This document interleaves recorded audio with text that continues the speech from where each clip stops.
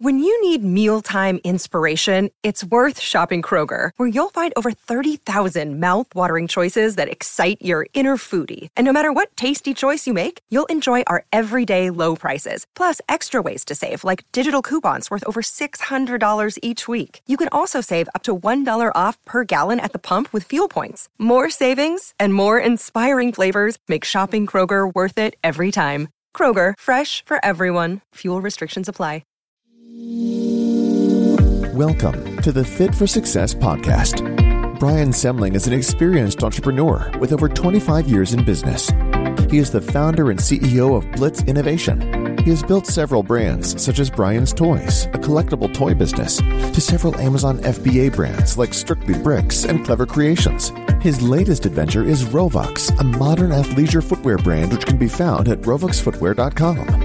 On the podcast, Brian will talk with other entrepreneurs and social media influencers about their entrepreneurial journey, from what it takes to start and run a business to how they may continue to grow their brands and where they see themselves in their businesses in the future. And now, here's your host, Brian Semling. Welcome to the Fit for Success podcast. I'm Brian Semling. Today, our guest is Anthony Gruppo, International CEO and author. Welcome, Anthony. Brian, thank you. Thanks for having me on the show. You bet. Glad to have you. And you've got a fascinating background and a tremendous amount of experience. I'd love for you to take a couple minutes to just tell us about your background and share with us where you're at today. Sure. Maybe if you don't mind, before I do that, just a moment about you. I just wanted to take a moment to congratulate you on your success. What a great podcast that you run. And you're that rare breed, Brian, that has actually put into practice, what he talks about and all your success with your businesses. So it's an honor to be on the show. Hey, I appreciate that. Thank you. Thank you very much. And glad to have you. Love to have discussions, chats like this. It's fun. Yeah, great. So real quick, I'd rather talk about others than myself. And just quickly, this is an exciting time after, 45 years in the insurance and risk business and having lived all over the United States and helping organizations be successful. Now finishing up my tour in the United Kingdom as the CEO for Marsh Commercial. And now having transitioned to my successor is the time for that reinvention, right? Is now where some people would call it retirement. I have no idea what that means, but I understand reinvention. So it's an opportunity to really start to help charities. And we're talking, we're now going to be starting Gruppo LLC, and where we can help with charities and raise money. Linda and I, my partner, are looking at now funding a foundation and working with supporting organizations that help in areas of autism and also senior care. So it's an exciting time. Yeah. And for our listeners, as we're talking here, you're literally at that transition point. Sounds like, we're here at towards the end of March. You've got 2 days left at your current position, and you move on in 2 to 3 days, basically, right? So this is kind of working at literally at that point where people think about, maybe for decades, and you're kind of here. And really, it sounds like wrapping up your professional international CEO career and about to embark on kind of putting all of your interests, or efforts, I should say, professional efforts, into charitable work and kind of the next step. No, exactly. Well said. I transitioned to David Bruce, who was serving as my chief operating officer in the United Kingdom, and he'll assume the role of CEO. And, as you and I have talked, Brian, right, succession and perpetuation is so important. So many times leaders don't start thinking about their successor until it's much too late. And we should start thinking about that the minute we assume any role. And, having lived all over America in helping organizations and then overseas, is that's such a key factor. And there are some people that just hang on too long, right? You're like, okay, it's time. And, you need to open up the door for others. But it's such an important thing. Well, it sounds like that the transition is going very well, and congratulations on Thank you. I think, a very successful career. But as you pointed out, I mean, you're not done yet. You're just reinventing and moving on to the next. So tell us a little bit about your authorship, which is something that is another accomplishment in and of itself. And so tell us, you've written 7 books, I believe. So tell us a little bit about those and how you got into writing. Yeah, no, thank you. It's really probably creating reality. My first book is now over 20 years ago, and it really was a passion and a call from so many people to do it and to tell, my story. I come from wonderful yet humble beginnings, and a lot of that, the guide to personal accomplishment. In fact, my podcast, The Roots of Leadership, and one of my more recent books, Pushers of the Possible, are those stories about people who came from nothing. The odds were against them and ended up being very successful. 6 Degrees of Impact I did with Monique Tahar, a psychologist, when we talked about what are the really impact zones of leadership, all the way through my most recent that's just been out, The Pen and the Lens. I teamed up with Gemma McCarthy, the British adventurer and photographer who did the photography for the book. And it's my poetry. Right? My publisher said, Anthony, you're 67. If not now, when? We love your poems. Let it go, right? Release them. And it's been really well received around the world. So, I donate all my royalties, every penny of royalty to autism. And in fact, we've now reaching out to start authors for autism around the world, other writers that have a charitable desire. And it's just, Brian, the world is so small. Right? And as you make contacts on a global basis, there are people that really want to do some amazing things. So that, that's kind of the background of some of the books. Even, as crazy as it sounds, is I did a book with Nick Bollettieri, the international tennis coach, because I wanted to see what happened if you took someone that coached professional athletes and someone that coached business leaders and what the model would look like. Well, it looked pretty identical to each other. So it's been a real diverse writing, and I've just met some key wonderful people along the way. Yeah, it sounds like a lot of fun. It sounds like you have not held back to just try some different things, from a unique approach of working with a tennis coach, and how does that relate to business coaching, to poetry. And it sounds like you perhaps were not willing to share that poetry until, it sounds like, around age 67 or so. Is that right? Yeah, that's correct. Because the poetry covers such wide range of area, from racism to women's rights to the circle of life, to a lot of different things. And all of it comes back around to people and what they need to do to lead their lives in a happy and productive state, and their companies. You and I talked about this, right? I'm sometimes a bit saddened when you see some of these self-professed leaders out there that are coaching or giving guidance to people, but they never did it themselves. They never were in the trenches. They never did the hard yards. Yeah. And they're theorists versus practitioners. So, when I talk to you, right, you start 3 to 4 different businesses. You started out of high school. You have this great trajectory of risk and bold moves. But then I see people following sometimes the wrong role models.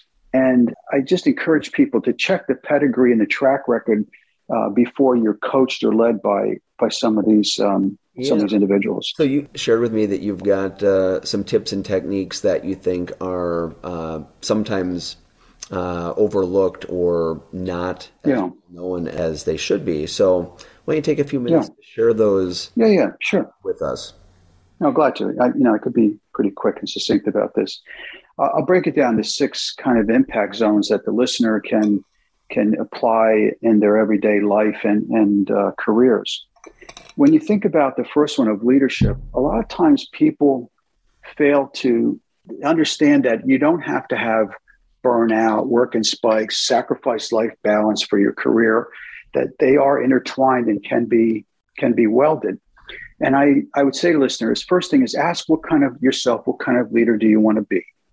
Now, it took me decades to understand in my career that the role of servant leader was the most important thing. To take myself out of the agenda, to think about those I served. And when I was in the UK, 3,000 employees, 45 different locations, and, multiple countries, right? You think about Scotland's very different than Wales. Wales is very different than England. England's very different than Northern Ireland. And you think about, as a leader, how do you serve thousands of people and their families? So I would say the first impact is, what kind of leader do you want to be and how are you going to help others? The second thing is really the resources around you, is to look at the internal and external resources that you have available and make use of them. You and I have seen it as entrepreneurs that sometimes they have great vision, they have great energy, but they don't have a lot of resources around them. I'm not just talking about cash. They don't have some of the people around to handle operations or different things, and they get in a quagmire. So think about internal and external resources and your strategic position. What is the plan, the goals, the objectives, the strategies, the actions, the tasks? And it's not just a boilerplate plan off the internet. It's a strategic plan that's got real quantifiable goals, people that can help you with that, not put your name next to every goal and objective, and don't overwhelm yourself with that strategic plan. If you think then about the outcomes, if you think about, the outcomes won't come to you as a leader in an organization or entrepreneur, and whether you have 12 people or 1,200, it's the same issue, is that you need to have that research and development. What are you constantly researching and developing that is for today and tomorrow? If you can see it, you can have it. The visionary every day can manuscript a landscape, right? Create the reality to how it can look. But you need that strategic position and the strategic plan to clearly define it. And then what kind of outcomes do you want to achieve? What, types of, for your family, yourself, those you look after. Brian, I would say in summary on this, that I use the UK as an example. As an American CEO, when you go to a foreign country, everything's different. Where you buy your food, where your flat is, the map of the tube, right? Everything is completely different. But what isn't different is the hearts and minds of the people. So before I spent any time with my senior executives and councils, I traveled the countries meeting people that were doing all the tasks, all the jobs that help you and them be successful. And then I listened to the senior leaders and heard their opinions. Because you and I have seen far too often the leader that comes and just goes into the boardroom or goes into the certain office and only sees the same people and doesn't think about the opinions, the concepts, the ideas of the people themselves. And that's why we were successful. And I would encourage, if the listener does nothing else, it's the resource you have around you and the humanity, the fabric of that humanity that's around you that can help you knit an incredible life. There's a lot there. That's incredible advice and wisdom that you've kind of put together, or I think figured out over your career, right? So that's fantastic, and some good advice for people who are maybe getting started or maybe midway through their journey, to just think about some of those points. You hit a number of things, but what type of leader do you want to be? And I suppose, even if that's a question, like I think you said, some of these things took you decades to figure out, right? So sure, because as a young leader, you're focused on, growth of your family or your own risk taking, and you don't realize early enough that the diversity that's necessary, that you need diversity around you, you need youth around you. And I'll say this to the leaders that are later in their career, look around and see who's around you. They all look like you. Are you really tackling diversity, or is it a punchline on some compliance form? And then at the same time, that will give you a great deal of energy and vision, and also what the people really need and want as we go into hybrid working or whatever it might be. So that's why there's such an energy in business and life right now that before was contained because people were afraid to step outside of that ring that they were comfortable in.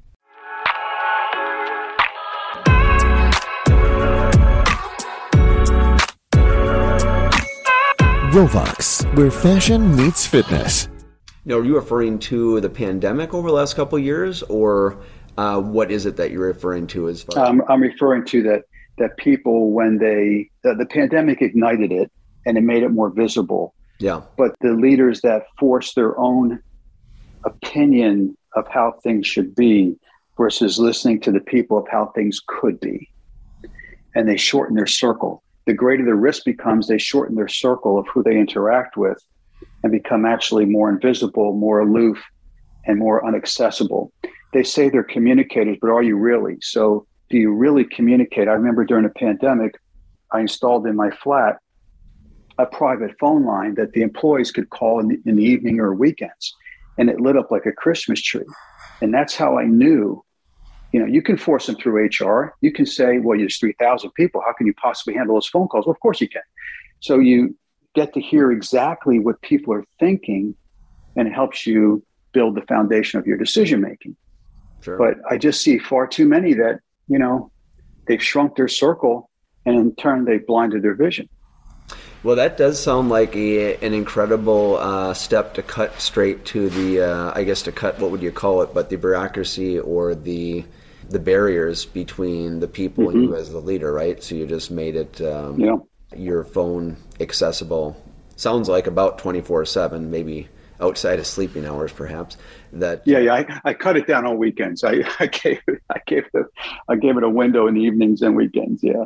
But you made yourself available, and it sounds like people did reach out to you. Was it that they were typically, were they needing help, or were they just wanting to share? I'm kind of curious. Yeah.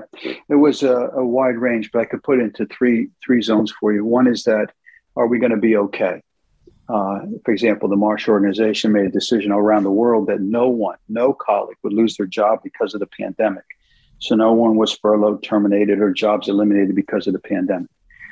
So that was one thing. The second thing was really, how would this develop? Because as we started to work from home and other issues, it was that. And the third piece, and probably the most emotional, and the one was that their individual stories, right? Partners that lost jobs, family that died because of COVID. Yeah. We were dealing with Brexit at the same time. We had just turned the company to a brand new model. And it was those personal stories that made me understand that as a CEO, it didn't matter that we had 3,000 employees, because every decision that we made affected tens of thousands more. Their families, their immediate loved ones, communities were at risk. So it put more pressure on us, because the more you open yourself up, the more pressure. But pressure is a privilege, isn't it? People say, oh, the pressure, the burn. I'm like, oh, come on, get your head up, square your shoulders, because toughen up. Because the truth is that pressure is a privilege.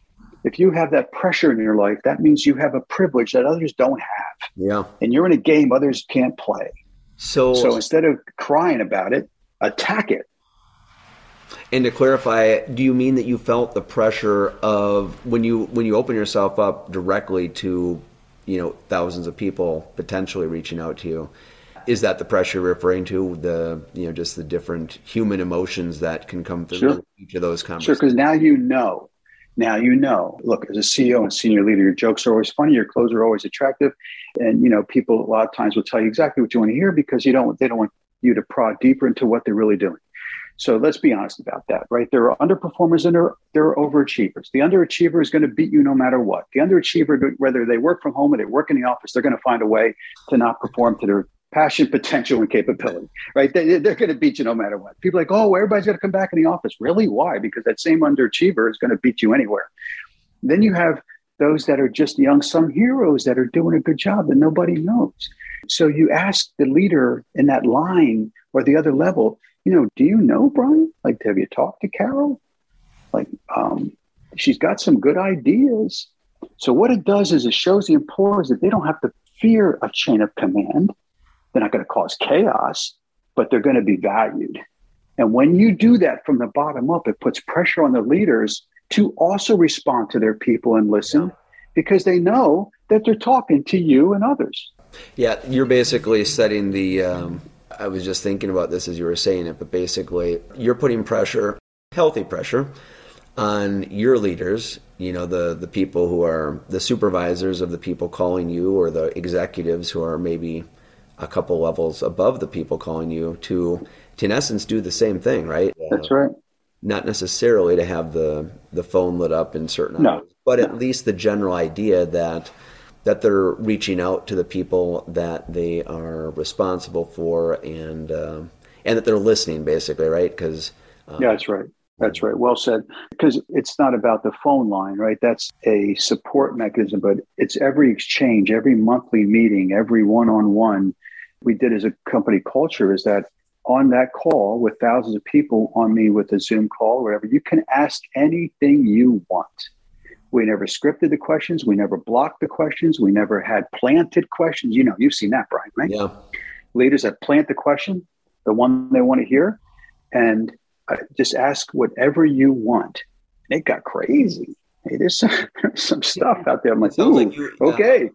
Your employees could tell it wasn't scripted because it was pretty obviously not scripted. Is that your point? It was. Oh, sure. Because I did get a question. I'm like, I have no idea how to answer that. Or I just say, no, that's never going to happen. Yeah.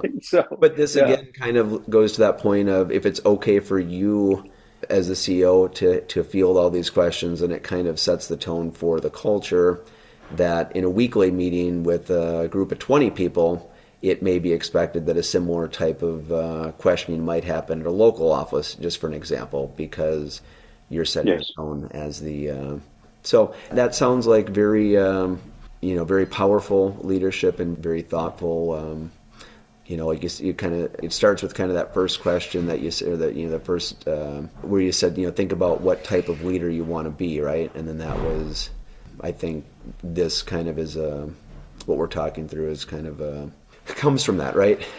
So if you want to be that servant leader and show the transparency, and not only for the people connecting with you and yourself, but really kind of the entire organization, the other leaders, right? Because there's dozens, maybe hundreds of leaders in your organization with thousands of people, right? It's good to really set the tone for them as well.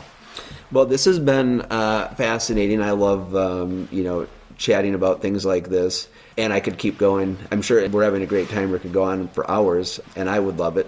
I want to give you a chance here before we wrap up to just anything that I haven't asked here today that you wish I would have asked, or anything that you'd like to expand on that we haven't had a chance for yet before we wrap up.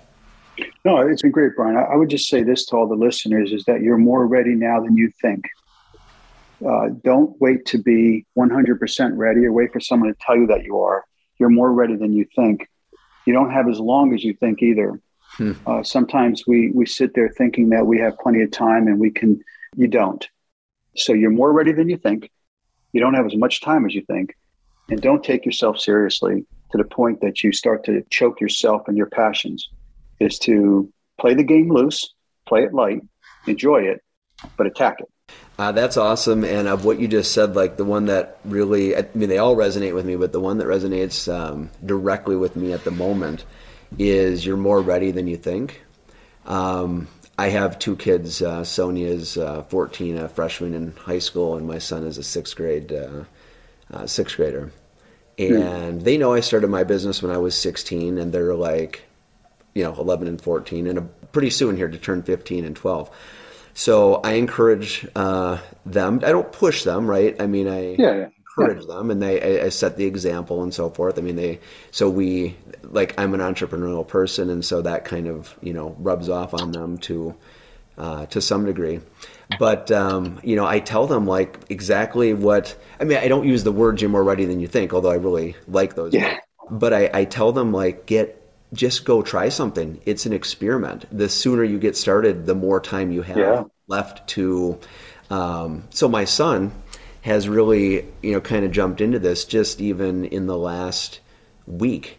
And he has, I probably shouldn't get into the details of it too much because it's brand new and he might be a little bit embarrassed about but basically he's building a website, and he is an expert at one of his hobbies, and he's creating in essence a training plan.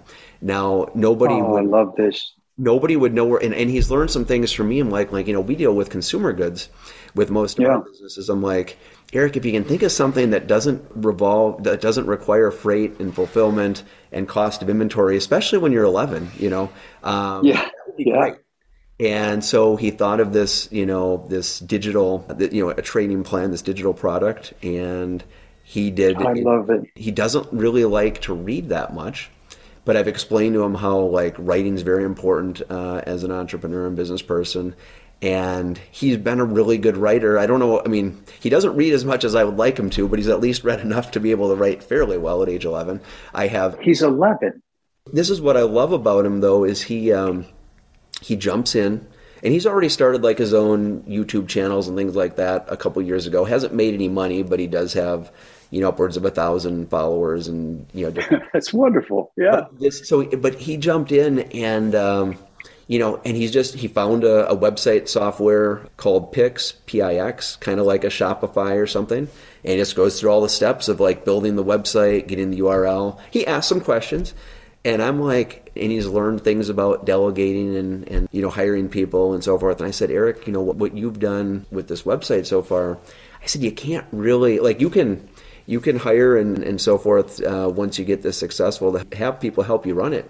But I said, starting it, the part that you're doing right now, this is the part you can't ever hire somebody to do. I mean, you can hire someone to do each part of it, but to hire somebody to put it all together and just plow through it and to see his tenacity as we're going to bed way too late at night. And he's like, we got to get to bed, Eric. You got to get up for school tomorrow. He's like, he wants me to spend 5 minutes or 5 more minutes, looking at his Google ads. And, and it's fantastic. So it's incredible. I said, you know what, Eric, I don't know. You might not. It's pretty likely that you're not going to make any sales, or that you'll make just a few sales. You'll lose $1,000 and, and it doesn't work out. That's fairly possible, maybe even likely. But I said, I guarantee you will not lose on this investment. You will learn. If you make money, that's great. You make $1 million, even better. Make a few $1,000s, great. But you're going to learn so much from this that by the time you're 20, there's no chance you're not going to have a successful business. As long as you keep going. So true. So anyway, so there's you're more ready than you think, and here's an 11-year-old who's basically taking that to heart. So if you're out there listening and you're older than 11, you don't have a lot of excuses, unfortunately. So no, I love it. And yeah, that's it, because it's great to be prepared, but don't over prepare, right? Because that can go on for years. And you can often have sloppy success, and it's just as productive or maybe more. Right. So, well, great, Anthony. It's been thank you, Brian. Tremendous having you on here. Is there any website or social handle you want to share with us as far as how to find?